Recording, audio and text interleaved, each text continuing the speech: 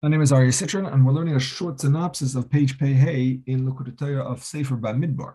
The first short mimer is about Rishon Avias Nidra, the father hearing the vow, and it discusses the fact that many laws in the Torah are stringencies of the sages. And it says in the Gemara that that is even more sweet to the Jewish people than the wine of the Torah, which are the secrets of the Torah. Why is it that there are so many stringencies? Why is that so important? The Alter explains it like a father who loves his son very much. So he makes all kinds of protections against the son. Like a person who has a very precious diamond, he protects it in a box within a box.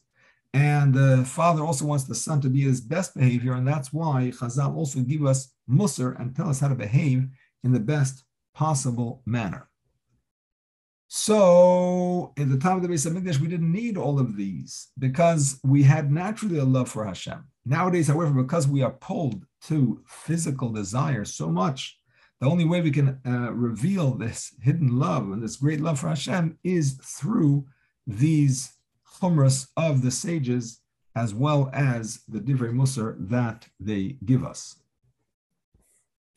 This is the concept of haforas nedarim that comes from the Father. The Father refers to the level of Ava Rabbah, the great love that comes from above, and this is mefer the neder. The neder is something forbidden. Forbidden is the same word as tied. This unties us from our improper connections to physicality that we've become enmeshed in. So once again, the Father annulling the vow refers to the revelation of Hashem in our hearts, the Ava Rabbah, that helps us overcome the improper connections. This is also why we say Hataras Nedarim on the night of Yom Kippur, called Nidre, because that's the concept that when we do a proper tshuva, that helps us annul all connections that are improper and renew our full connection to Hashem. The next mimer is Einechoil Elecha Yisaberu. We say it in Ashrei. Koil is 50, and that's referring to the 50 gates of Bina. What's a gate of Bina? What does that mean exactly? Bina is in the brain.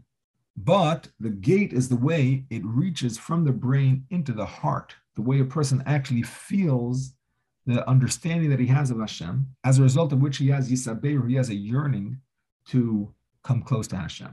However, that is like a yearning of a Kala who is not yet fully married, who is only betrothed. And that's why it's Koil without a Hey.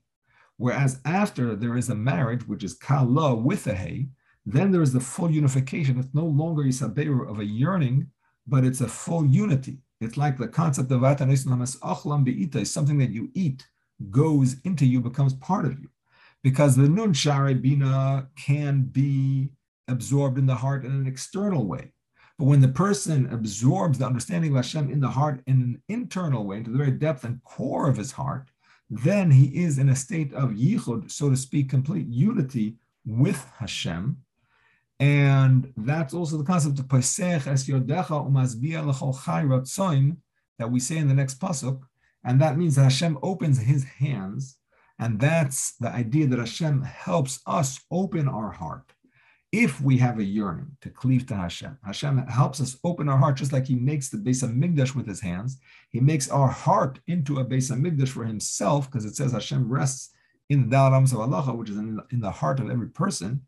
And that's the opening of the Yud. The Yud is the beginning of the revelation. Opening it means the way it becomes a Vav, comes down into our hearts.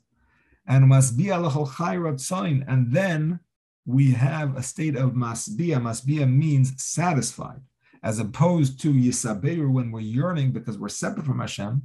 After this awareness of Hashem enters our hearts, then we're in a state of satisfaction. We're in a state of constant pleasure, so to speak, by being in the state of unity with Hashem within our hearts and within our lives. That is pretty much a summary of these two short memoirs.